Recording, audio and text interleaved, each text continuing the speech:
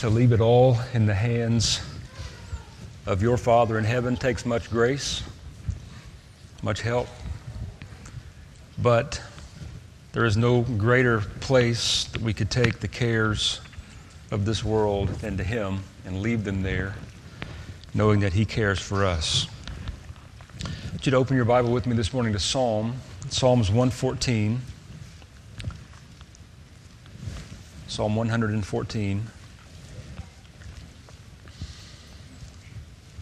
If you have a heading over the psalm in your Bible, it may say something similar to mine.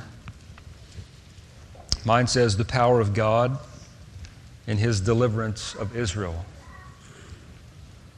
So what we're going to consider this morning is the power of God in delivering His people out of Egypt. Then we're also going to equate that to the power of God in delivering His people out of sin and bondage. So would you read this psalm with me? When Israel went out of Egypt, the house of Jacob from a people of strange language, Judah became his sanctuary and Israel his dominion. The sea saw it and fled. Jordan turned back. The mountains skipped like rams, the little hills like lambs. What ails you, O sea, that you fled? O Jordan, that you turned back? O mountains, that you skipped like rams? O little hills like lambs? Tremble, O earth, at the presence of the Lord, at the presence of the God of Jacob, who turned the rock into a pool of water, the flint into a fountain of waters. Let's pray. Father, we come again to your word this morning, asking that you would bless it to our understanding, and that your Spirit would come alongside of us and be our teacher. We ask it for Christ's sake, and in His name, amen. In the preface to the Ten Commandments, in Exodus chapter 20, in verse 1, just before God gives the people the commands with which they were to live under, and by keeping them would declare themselves to be His people, before He gave them those commands on the mountain to Moses, this is what He says. God spoke all these words, saying, "I am the Lord your God who brought you out of the land of Egypt, out of the house of bondage." So His giving them commandments was based upon the fact that He had redeemed them. He shares that with them just prior to making His law known. So this is a reminder for us that the foundation upon which the commands were given was the fact that God had redeemed a people. You might remember when He first called Moses to go to Pharaoh, He told Moses to go to Pharaoh and make this declaration: "Let my people go." Do you remember the last part of that? Let my people go so they may serve me. We need to understand salvation rightly. It is indeed freedom, but it is freedom to serve. It's not a freedom with no boundaries. It's not a freedom with no law. It's a freedom to serve within the boundaries that God has set forth. And that's exactly the illustration and example of the Exodus out of Egypt. God heard their cries because He had been merciful to them. He heard them and then began to act on their behalf. And even the crying of the people was according to God's mercy. They were just asking God to continue to be true to the covenant that He had made, and to the knowledge that they had that one day, someday, they would be delivered from slavery and bondage. So the equation that I want to make this morning as we go through this psalm together, we're going to consider it historically. We're going to marvel at the wonder of God and the display of power that God put forth in bringing a people out of such great bondage. And you think of the Pharaoh the most powerful man at this point in time, had an expansive kingdom. Every ability was his to keep this people constrained. Every ability was his to lay upon them hard burden. And he had done that, and he had increased the burden upon them because he thought they were too idle in wanting to go and serve the Lord. And so the correlation that we're going to make between Israel and ourselves, Egypt in the Scriptures represents the bondage of sin. It represents everything that defined us before God saved us in Christ. And so, two thoughts or two words from two different men concerning this psalm to kind of set it in its right context for us, even as we consider it in history and then as we make application of it. Matthew Henry says this of this psalm. He says, in considering this song, we must acknowledge God's power and goodness in what He did for Israel, even while we apply it to the much greater work of our redemption by Christ, and encouraging ourselves and others to trust God in the greatest of straits. And then Martin Luther, also commenting on this psalm, he says, we use this psalm to give thanks unto Christ who delivered us from the kingdom of darkness and has conveyed us into the kingdom of the Son of His love, God's own dear Son, and has led us forth into eternal life. Now I want to be quick to let you know that I'm not just taking the liberty to turn this into a psalm about our salvation. The Scriptures do that. Especially when we consider the last verse of this psalm. We're going to later go into the New Testament and let Paul begin to interpret and comment on these thoughts. And we'll see that this is exactly where he's taking us and how we should consider this in that way. As you look at these 8 verses, I want you to see 3 things this morning. The power of God in deliverance, the purpose of God in delivering a people, and then the provision of God for that people. And we're going to see it in history in Egypt, the power, the purpose, and the provision. But I also want you to, in your own heart and mind, see those things at work in your life. The power of God, the purpose. Why did God save me? And then His great provision. So let's look at those in turn, beginning with the power of God in deliverance. I don't know how long it's been since you've read through Exodus. If it's been a while, go there, read the beginning chapters, and be reminded of the great power of God on display in bringing out a people. Is there any greater display of power in all of the Old Testament than the plagues that God leveled on Egypt because of Pharaoh's hardness of heart in not letting his people go? Remember the blood, the frogs, all of those kinds of things, the lice, the sores, the darkness, and then finally the death of the firstborn. We read those things, but we need to be reminded that those things actually happened.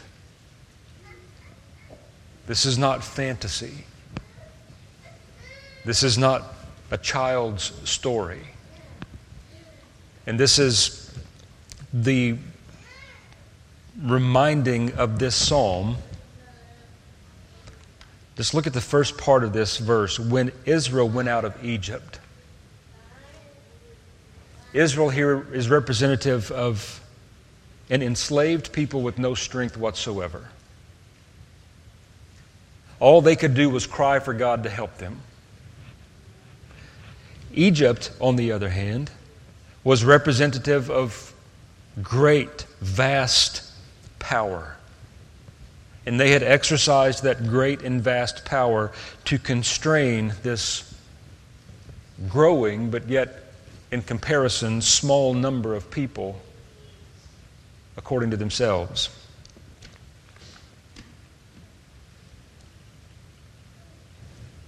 I want you to see yourself in this first verse. If you belong to Christ, I want you to see that what was true of Israel and Egypt was true of you in sin.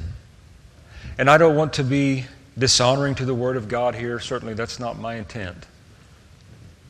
But I want you to read this in your own heart and mind and insert your name there. Put your name in the place of Israel. When you've come out of Egypt, the house of Jacob from a people of a strange language, God has worked a miracle in your life to free you from the power of sin. Paul tells the Romans that they were enslaved to sin. He tells the Ephesians that they were dead in sin. And while he tells both the Romans and the Ephesians, he's telling us the same things. And we would have forever remained enslaved in the sin that characterized us if the Lord had not intervened, if He had not acted according to His mercy. Notice how the psalm narrows. It begins with Israel, then narrows down to Jacob, and then it narrows down again to Judah. Certainly by doing that, the attention is being drawn by the psalmist and by the Spirit of God who inspired this psalm. I think the attention is being drawn down to the person of Christ, who is the Lion of the tribe of Judah.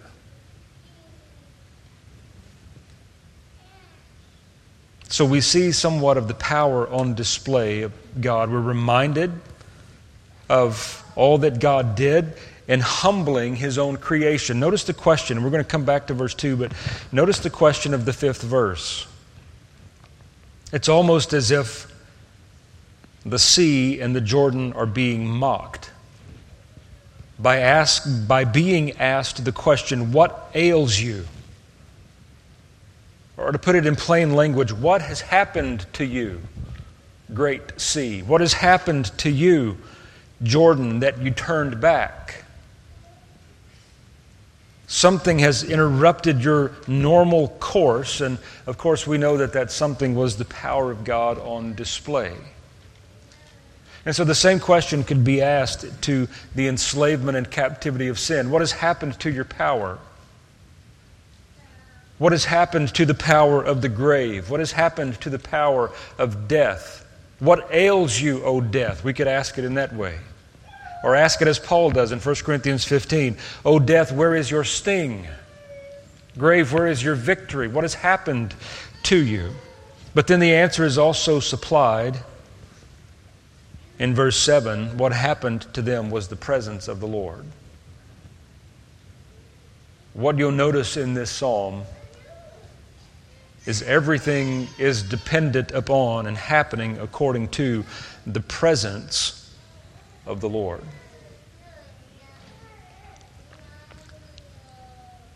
So we covered the first point quickly to get to the second point, and that is, what is the purpose? What is the purpose of God in delivering a people? And that's a good question for you to meditate upon this morning. Why did God save me? Why did He make His goodness known to me in Christ?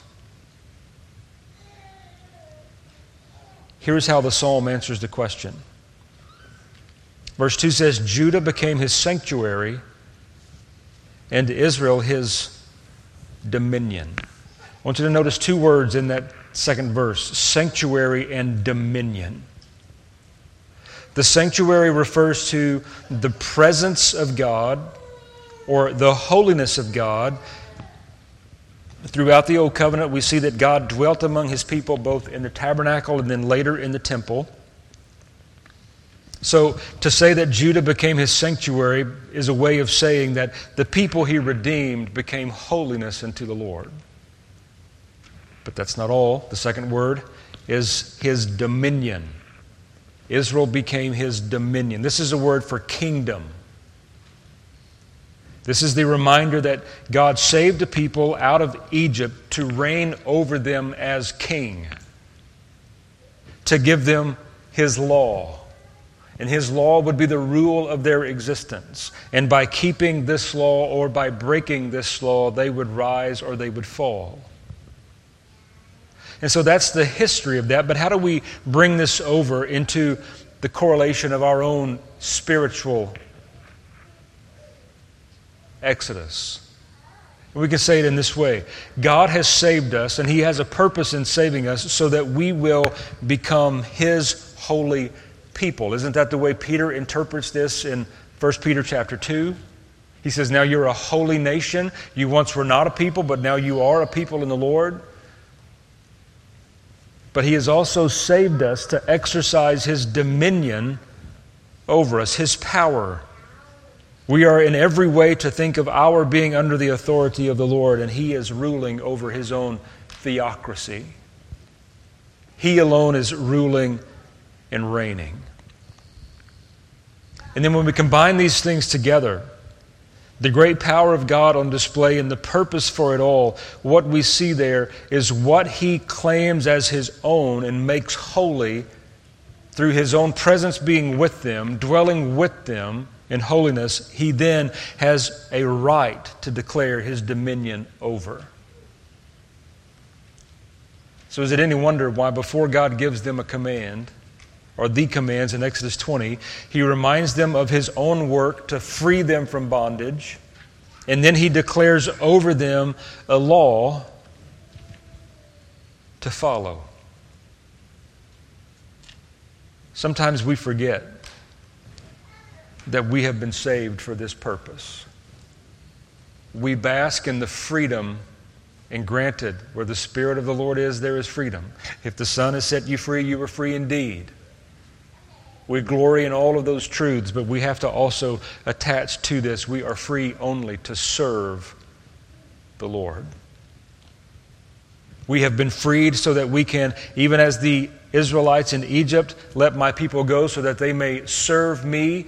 In a sense, we have been let go from sin and bondage to sin to serve the Lord. We are under the dominion of God. We are ruled by Him. Even in the New Testament, especially in the New Testament, there are commands for Christians to follow. We are not antinomian, and what that means is we are not those who believe that there is no law for the Christian. We recognize we are no longer bound to keep the law to establish our own righteousness. The law has condemned us before God, but we have a law to keep. Jesus summarized the 10 in 2 commandments: love God, love your neighbor. That is the ordinance that He has placed over us. That's the dominion in which we live under. He has saved us for this purpose.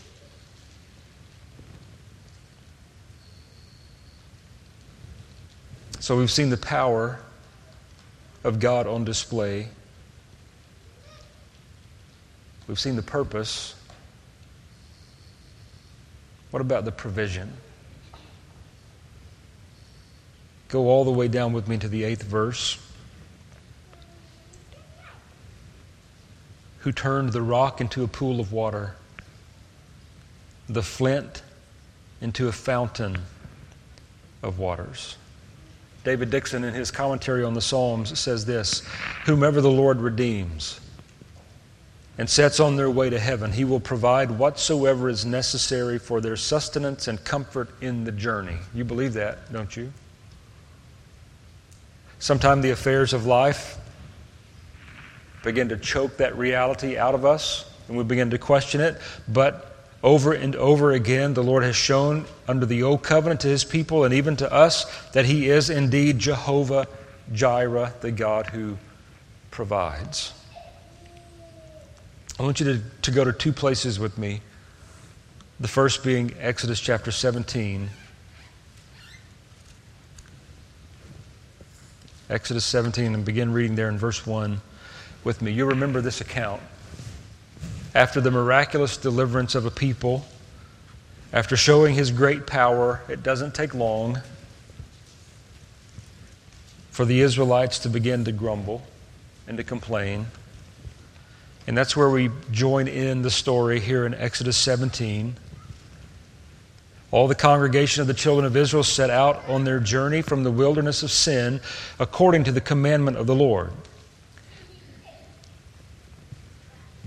But on this journey that they had set out on, we're told, there was no water for the people to drink.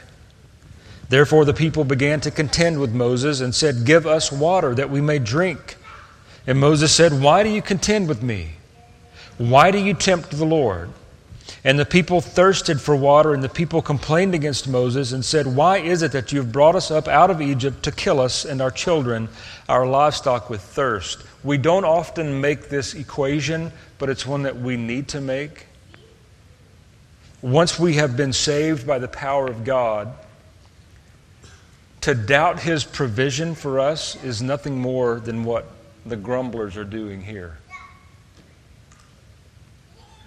We try not to carry that over. But when a Christian begins to doubt the provision of God, and let me be very clear, oftentimes the provision of God is grace to get you through the situation, not an alleviation of the situation altogether. That's where we've become tainted by too much of what we call the prosperity gospel, right? God always makes provision, and very often that provision is to give grace and mercy to see you through it, even though it may end in your or my physical death. But because God is full of mercy, very often it pleases Him in the temporal sphere of life to provide what we need. And we have great stories throughout history of how God has done that, and they're encouraging to us, and rightly so. But it ought not be cause for us to cast headlong into despair when we go to the mailbox and there's not a mysterious check there to meet our financial need. Or any other example that you want to apply to that. God may be supplying to you grace to get through that situation, and in the meantime, teach you numerous lessons about His faithfulness, the value of patience, the value of perseverance. And so let's go back to Exodus 17. Moses is asking, "Why are you contending with me?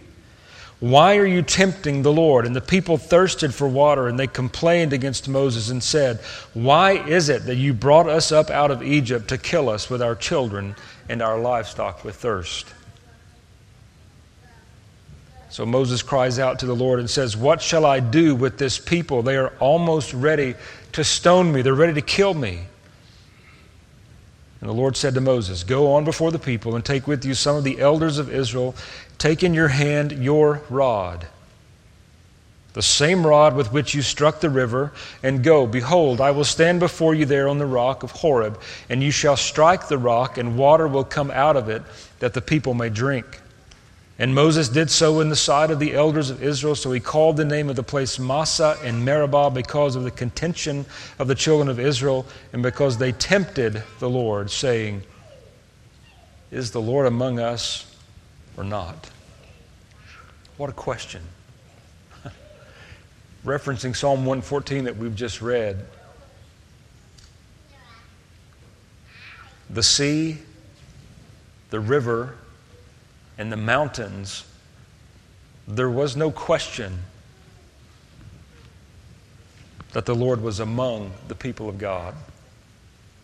They recognized it, the creation, by trembling before God. That was verse 7. You remember when the Lord gave His commands to Moses on the mountain shook and quaked, trembled before God. But here, this people that have been the great recipients of such a great deliverance and have seen with their own eyes the power of God on display, ask the question, "Is the Lord among us or not?" We see the fickleness of a physically redeemed people. God help us not to display the fickleness of a spiritually redeemed people. I want you to look back with me at Psalm 114 for just a moment. And then we're going to move over to 1 Corinthians chapter 10.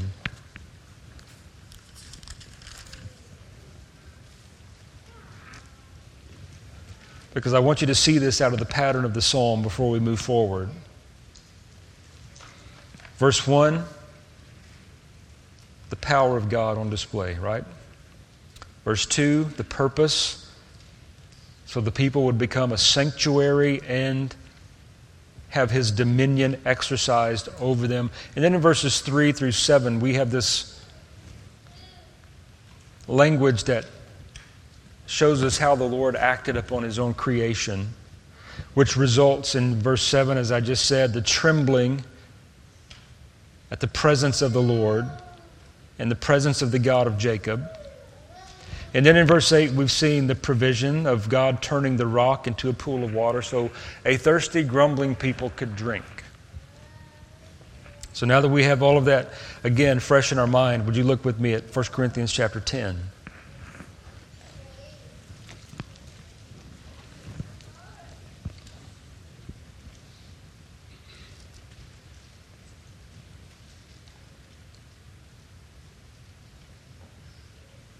In verse 1 of 1 Corinthians 10, Paul begins to speak about the examples that are contained for the people of God in the Old Testament. Let's read a few verses there in verse 1. He says, "Brethren, I do not want you to be unaware that all of our fathers were under the cloud, all passed through the sea, all were baptized into Moses in the cloud and in the sea. All ate the same spiritual food, and all drank the same spiritual drink. For they drank of that spiritual rock that followed them, and that rock was Christ. But with most of them God was not well pleased, for their bodies were scattered in the wilderness. Now these things became our examples to the intent that we should not lust after evil things as they also lusted, and do not become idolaters as were some of them. As it is written, the people sat down to eat and drink and rose up to play. Nor let us commit sexual immorality as some of them did, and in one day 23,000 fell. Nor let us tempt Christ, as some of them also tempted and were destroyed by serpents. Nor complain, as some of them also complained and were destroyed by the destroyer. Now all things that happened to them as examples, and they were written for our admonition, upon whom the end of the ages have come. Therefore, let him who thinks he stands take heed lest he fall. No temptation has overtaken you except as is common to man, but God is faithful, who will not allow you to be tempted beyond what you are able, but with the temptation will also make the way of escape, that you may be able to bear up." Now, the point that I want to make by coming here is the point that Paul makes, referring to the provision of God for the believer. He's acted for you in great power, freeing you from the bondage of sin. He has saved you with the purpose in mind so that you would be holy unto the Lord, and so that you would be a person and a group of people, a church underneath His ordinance and His dominion. And then we have this great reminder of His provision, and there is tremendous illustration in it. We read from Exodus 17, so I just want to remind you what we read there. The people complained. The remedy for their complaint was God said, "Moses, take the rod, the same rod with which you parted the sea. Take it to the rock." And this time in Exodus 17, different than Numbers 20, He said, "Strike the rock," and water flowed. And the people drank. Isn't it interesting here that Paul, using this Old Testament example, says that that rock was Christ? The provision for a people. Remember the imagery. Moses, take your staff. What does the staff represent? The power of God.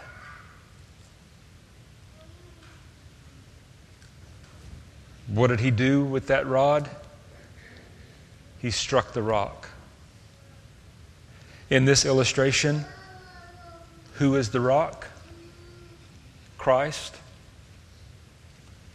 So when we put those things together, what Paul is saying, how he's interpreting these events under the Old Covenant, is a glorious example and illustration of the gospel in the context of God providing for His people. The power of God struck His own Son, Christ. And what issued forth was not water to physically sustain a people, but was salvation and sustaining power for that people. That rock was Christ. And if we follow the thought of Paul here, and if you read this, it's hard to read it just jumping in the 10th chapter. If you were to read 1 Corinthians up to this point and really see the flow of Paul's thinking and the reason he brings this out here, you would find that there is almost a begging of Paul. Don't do what they did. We read it. With most of these, God was not well pleased. Their bodies were scattered in the wilderness. These things became our examples. Then he gives us a listing of things. And this list is not an exhaustive list. None of the lists you find in the Scriptures that contain gross or heinous sins are exhaustive lists. But these are the ones that our fallen humanity deals with most often. As God is making provision for us, and as He has through crushing His own Son. That's why we read Isaiah 53 this morning. The rod of God struck His own Son, crushing and bruising Him, so that what would flow out is salvation. What would issue forth is redemption. And once we have come to God in faith in the Lord Jesus Christ, once He has given us this great salvation and we are there and we are spiritually being sustained by this continual flow out of the person of Christ, there is no bottom to the well of His provision. It was enough to save us initially. It's enough to save us all the way to the end. We read those things that Paul says, don't do this and don't do that. And then we get to verse 12. He says, therefore, let him who thinks he stands take heed, lest he fall. That's a dire warning. And the warning would go something like this.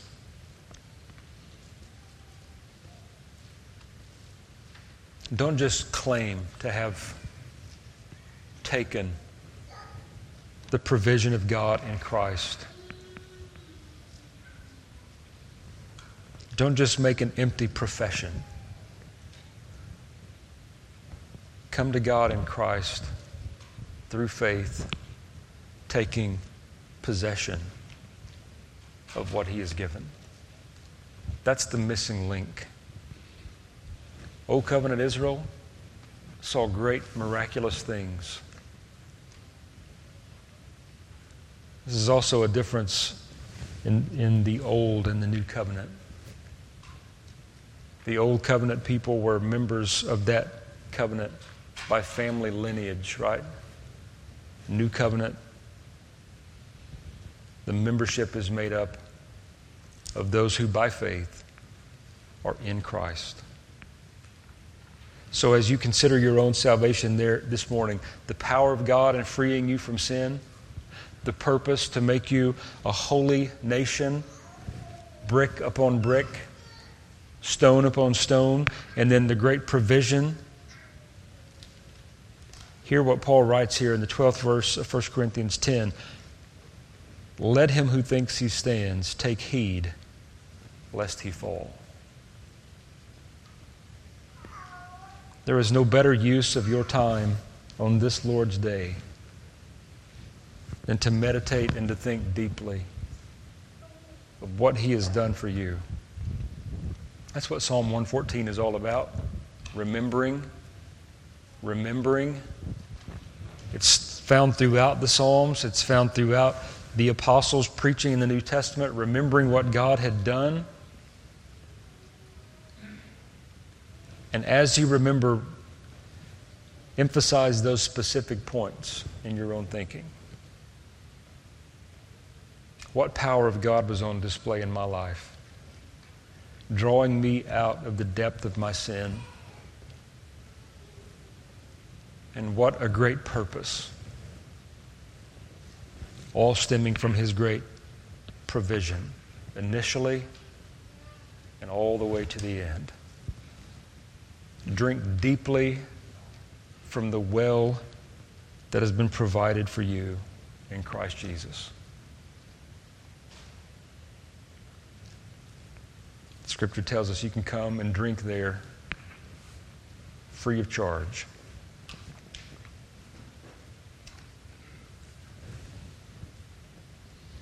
If we continue reading just a bit, and as I close, part of the provision extends into verse 13, reminding us of the faithfulness of God, not allowing us to be tempted beyond what we are able, but with the temptation also makes a way of escape that you may be able to bear it. In one way or another, God is going to provide for His own. Aren't you thankful to be numbered in that group? He will take care of you. It's that simple. Let's thank Him for that. Father, we come today and we're thankful for this psalm. Lord, we've been reminded of the great power that You have put on display in the saving of sinners. Lord, we've been reminded also of the great purpose. And in that, Lord, we pray for grace and help, that we might grow in grace and knowledge of the Lord Jesus Christ, that we would be holy as You are holy, that we would be perfect even as our Father in heaven is perfect. And Lord, we thank You for making great provision for us. We thank You for continually sustaining us and giving us what we need. Lord, mature us in our understanding of how that provision comes. Continue to dispense grace and mercy upon us. For we declare we are in great need of it. We pray You accomplish Your purposes among us. And we give You thanks and praise for Christ, in Christ's name. Amen.